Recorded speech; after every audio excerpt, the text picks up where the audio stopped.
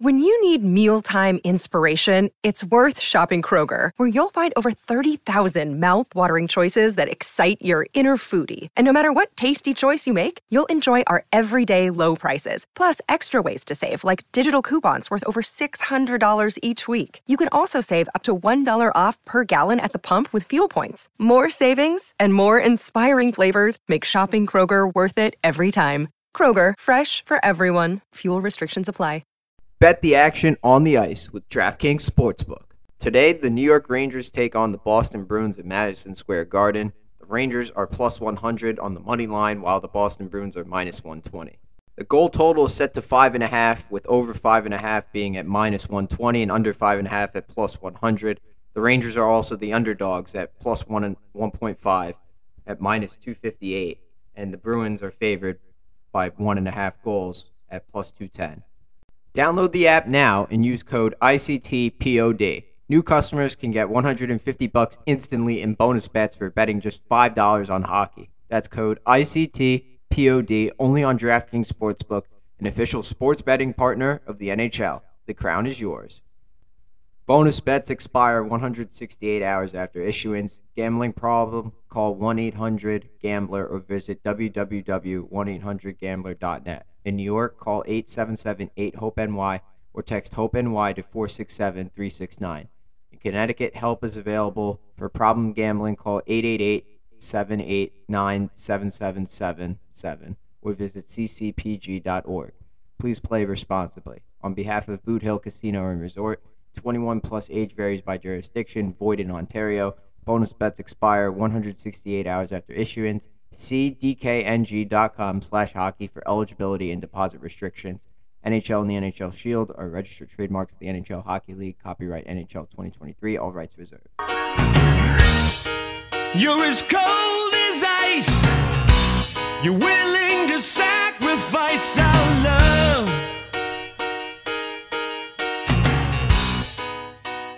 Hello, everyone. Welcome to the Ice Cold Takes podcast. I am your host, Joey DeMeglio, and today I'm joined by one of the Rangers beat reporters to discuss the team's road trip before returning home after Thanksgiving. Mollie Walker, thanks so much for joining me. How are you? I'm good. How are you? Thanks for having me. No, thanks for being on. I know, we talked about the travel issues that you reporters seem to go through all the time. I don't know about Vince. I never hear any issues with him, but you and Colin. He's had his fair share, but yeah, I think Colin and I are on a majority of the trips, or, do a majority of the long trips.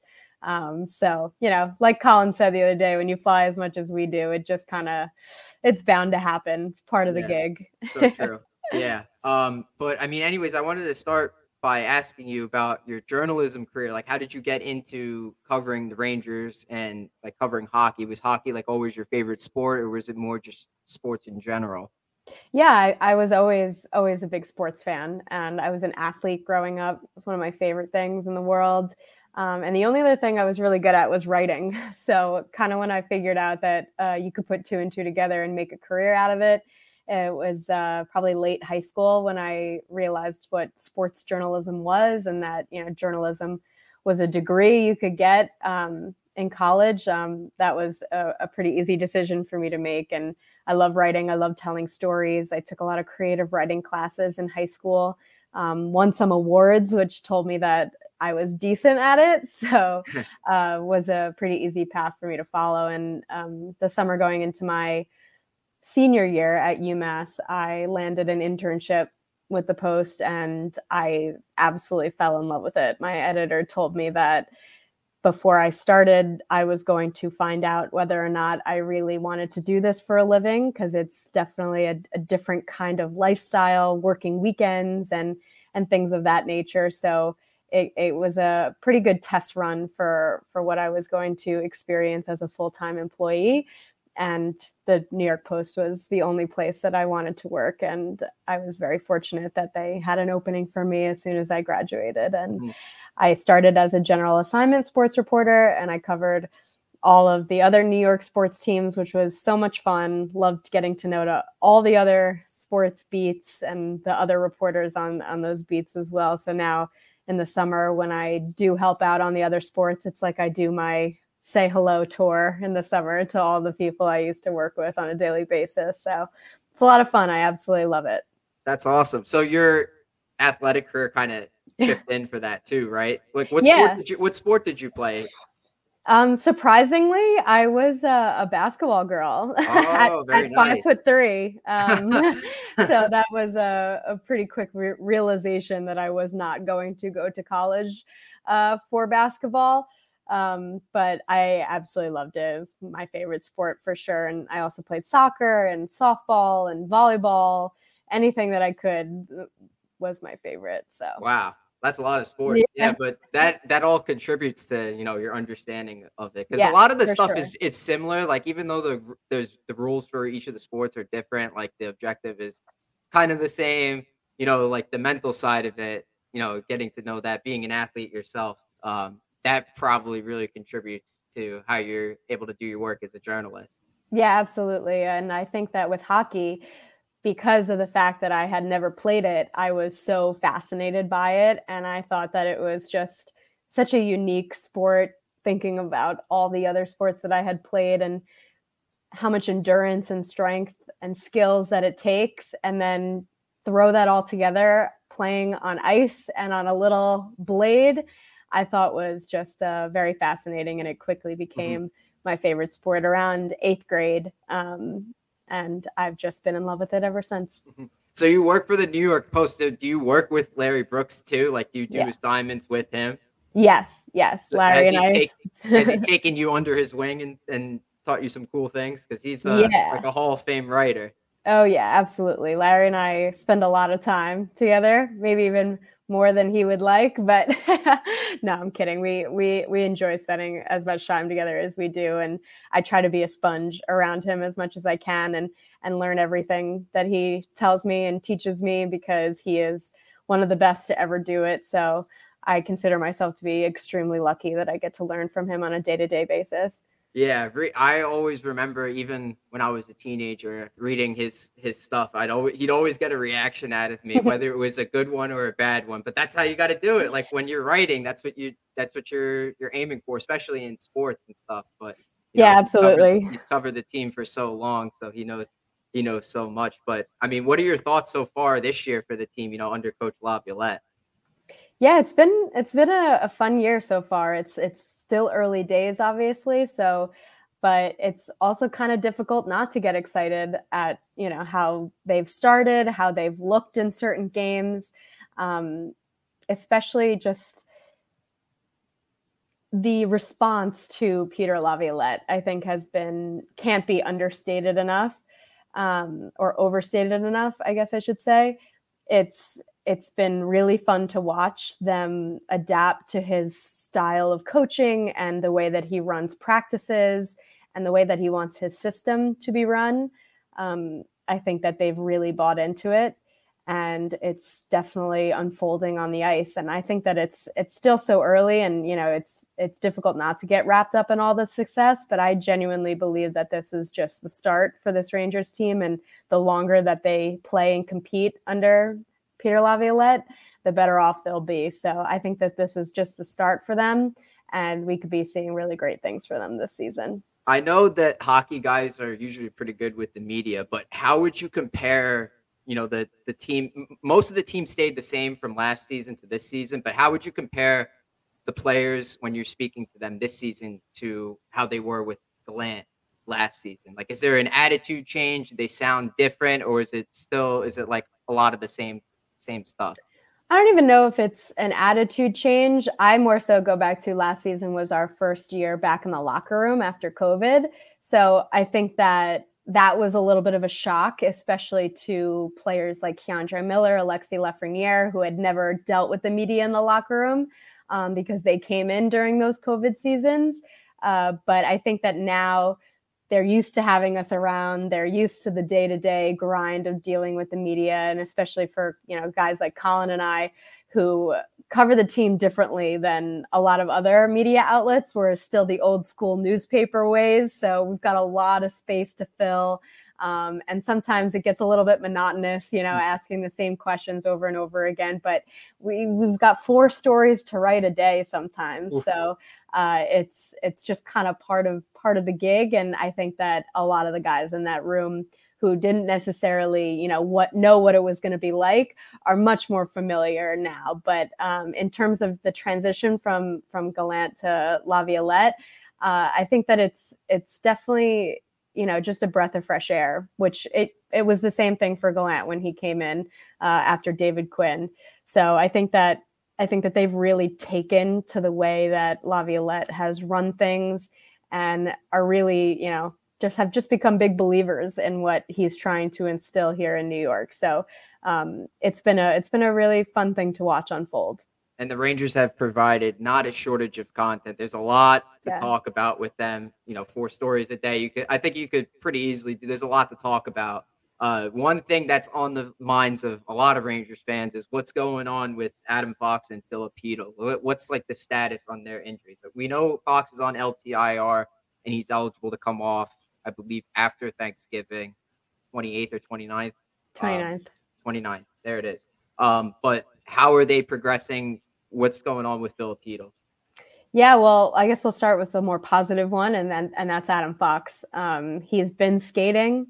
He's back on the ice with the team, albeit in a red non-contract jersey. But the fact that he's on this trip right now with the team, and that's not just a camaraderie thing. It's not just because they want him around for the company. He's actually skating with the team and ramping his game back up, which really does bode well for his return on the 29th against Detroit, which is his projected return date. I think that he's trending in the right direction. He still looks a little ginger on the ice, but that's going to come with skating in a red non-contact jersey and, coming off of that knee-on-knee collision.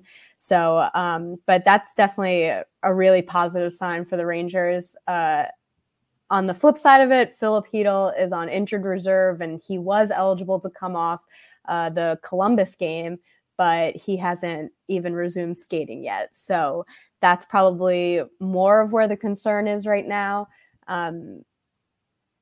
It's unclear exactly what's ailing him, but we know that he's had concussion issues in the past, many of them. So if it is in fact a concussion, it is extremely concerning just for him as a human being. Obviously, with what we know about concussions, it's never, beneficial to have that many. So in such a short amount of time, at that point, it becomes a long-term health concern. So it's not looking too great, but hopefully it's not, what everybody is fearing. And, he's able to come back at full strength, but I don't expect it to be for some time, especially because of the fact that he hasn't even sniffed the ice yet. Mm-hmm. Usually I know the teams are pretty hush-hush about injuries. They'll just designate it upper body, lower body. But I feel like with a lot of players, they'll usually tell you whether it's a concussion or not. So how come it's not like that in this scenario? Well, we're not allowed to talk to any of the players that are on long-term injured reserve or injured or just regular IR. That's just kind of a league policy that they maintain. So obviously when Chytil does get back, that will be a question that is definitely posed to him, as well as Fox, exactly what it is. I think we can all assume that it is a knee injury just because of the nature of the hit that he sustained the injury on. But yeah, those are questions that'll come once we are able to speak to them in the media. Got it. So the Rangers have played pretty well without those guys. Sometimes it looks like they're not even missing Fox or Chytil. Like Gustafsson has filled in pretty well. And the game against the Devils, it looked like, I thought the Rangers were the better team for a good part of that game, but then they lost the lead and the Devils took the lead in the start of the third period. And then I think about 10 minutes through, then the Rangers really started to take over. So what were your thoughts on that game? Yeah, it was a big game. Obviously, just the implications of playing the team that knocked them out in the playoffs the season before. There's always going to be a little extra something to that kind of matchup. And I think that the Rangers answered the call in that regard. It's never going to be an easy matchup with the Devils. I actually think that the Devils are one of the tougher matchups that the Rangers have in the entire league. That being said, the Devils were also depleted. They didn't have Hischier that day, so it was almost a little bit even strength though because of the Rangers missing Hedel and Fox as well. But I think it was a good game. It was a good win. And it's always telling to see how a team answers the call against a big game like that. So I think it was definitely a good sign for them. Mm-hmm. And then moving over to the next game against the Stars, where the Rangers had a pretty good first period, solid second period, went into the third period with a 2-1 lead before they lost the lead and then lost the game.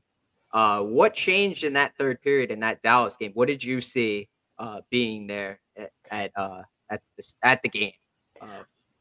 I think that they lost that game in the neutral zone. I think that once they started to unravel in their structure, particularly in the neutral zone, the game also unraveled for them. And whether it was the Rangers losing their structure or the Dallas Stars kind of figuring out a better way to navigate it, probably a little bit of both. It just unraveled pretty quickly for them. And the Rangers, this team in particular, they've had these games throughout the last few seasons where they just have a really bad period. Like mm-hmm. it just kind of happens, and it happens to a lot of teams, but the Rangers in particular will sometimes just have an absolute dud of 20 minutes. And sometimes, they have been such a good third period team this season. So it was a little bit surprising in that regard, but I think that it's just been a trait of this Rangers team for some time now. And I think that that's just kind of what we saw in the third period. And you got to also take into consideration how many games they've played on the road so far this season, which I also think it was just a bit of a byproduct of them being a little tired too. Mm-hmm. So it happens. And, it was their third regulation loss of the season, their first in over a month. So it's really difficult to harp on it when that's the kind of stats that you've got under your belt. But that being said, they were not, I didn't get the sense of like, oh, it's fine, just move on. They took it as a learning experience for sure. And it's something that I'm sure that they analyzed the day after. Cause that's just, especially for a guy like Peter Laviolette, that does not meet his expectations. Uh-huh. So that's crazy to think. It's been over a month since that Nashville game where they lost in regulation. I didn't even realize that. That's amazing. Yeah. I can't remember the last time that happened, like watching the Rangers. I've been watching for, like almost 13 years now. So like that, I can't recall the last time that's happened. Like maybe the 14-15 Rangers. Well, this is their best start in franchise history. Yeah. So, that's kind of all you need to know. Yeah. So things have been pretty good for them. So like that loss to Dallas, it was more on the team itself rather than the referees. So right? Yeah, I mean, do you believe that like that conspiracy, like what's the deal with the Rangers? I saw the article from Larry last night, going through each of the calls that have gone against the Rangers. But it just seems like a lot of them, the Rangers end up being on the short end of the stick. Like Lindgren, the 5-minute majors against him have been reduced twice in 2 games. Cooley had 2 goals this season called off. The Jack Hughes goal counted. What do you just think that's just coincidence, or you don't believe in the conspiracy, do you? No, I don't believe in the conspiracy, especially because if you do read that article from Larry, it is a kind of balanced, like they've had calls go their way, they have calls not go their way. But I think it more so says something about the NHL officiating as a whole. There's just no consistency, no, precedent. It's just, it does very much so feel on the fly and, a little making up as you go along kind of. So, and I think that that's just been a trait of the NHL officiating for a couple of seasons now. longer than a couple seasons, years, I would go as far to say. So I think that it more so is telling about the NHL officiating as a whole, rather than any sort of personal vendetta that the league office in Toronto has against the Rangers, which I know a lot of people like to bring up the infamous Rangers letter to George Parros, after the whole Artemi Panarin, Tom Wilson incident, which, we can't sit here and say that everybody's just forgotten about that, because that was soap opera like, it was crazy. So that's obviously not something you just forget. But do I think that it's a personal attack on the Rangers? No, I just think it's the inconsistencies in the way that the NHL calls their games. And that's a bigger discussion for another time. Yeah. A couple more things before we wrap it up. What do you look for in tonight's matchup against the Penguins? First time the Rangers are seeing Erik Karlsson as a member of the Penguins. Yeah, I think that there's always going to be a little bit of a, same thing with the Devils, going to be a little bit of an extra something to this matchup just after their first round riveting 7-game series that they had 2 seasons ago. Those are the types of series and games that rivalries are built on. But that being said, the Penguins are even more hurt than the Rangers are. They're missing a bunch of key guys tonight. They're going to have like 3 or 4 guys out of the lineup. 2 top wingers, a 3rd pair D-man.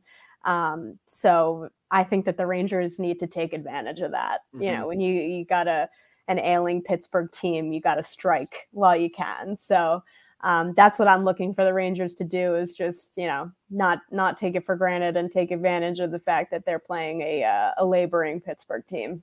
And based on Laviolette's responses after every single post game, it always seems like he really wants, especially after losses, so few that they've had this year. It's, let's get back into the win column. Like, let's tighten stuff up and get back into the win column. We lost one. Okay. Come back with a better effort and win this game tonight.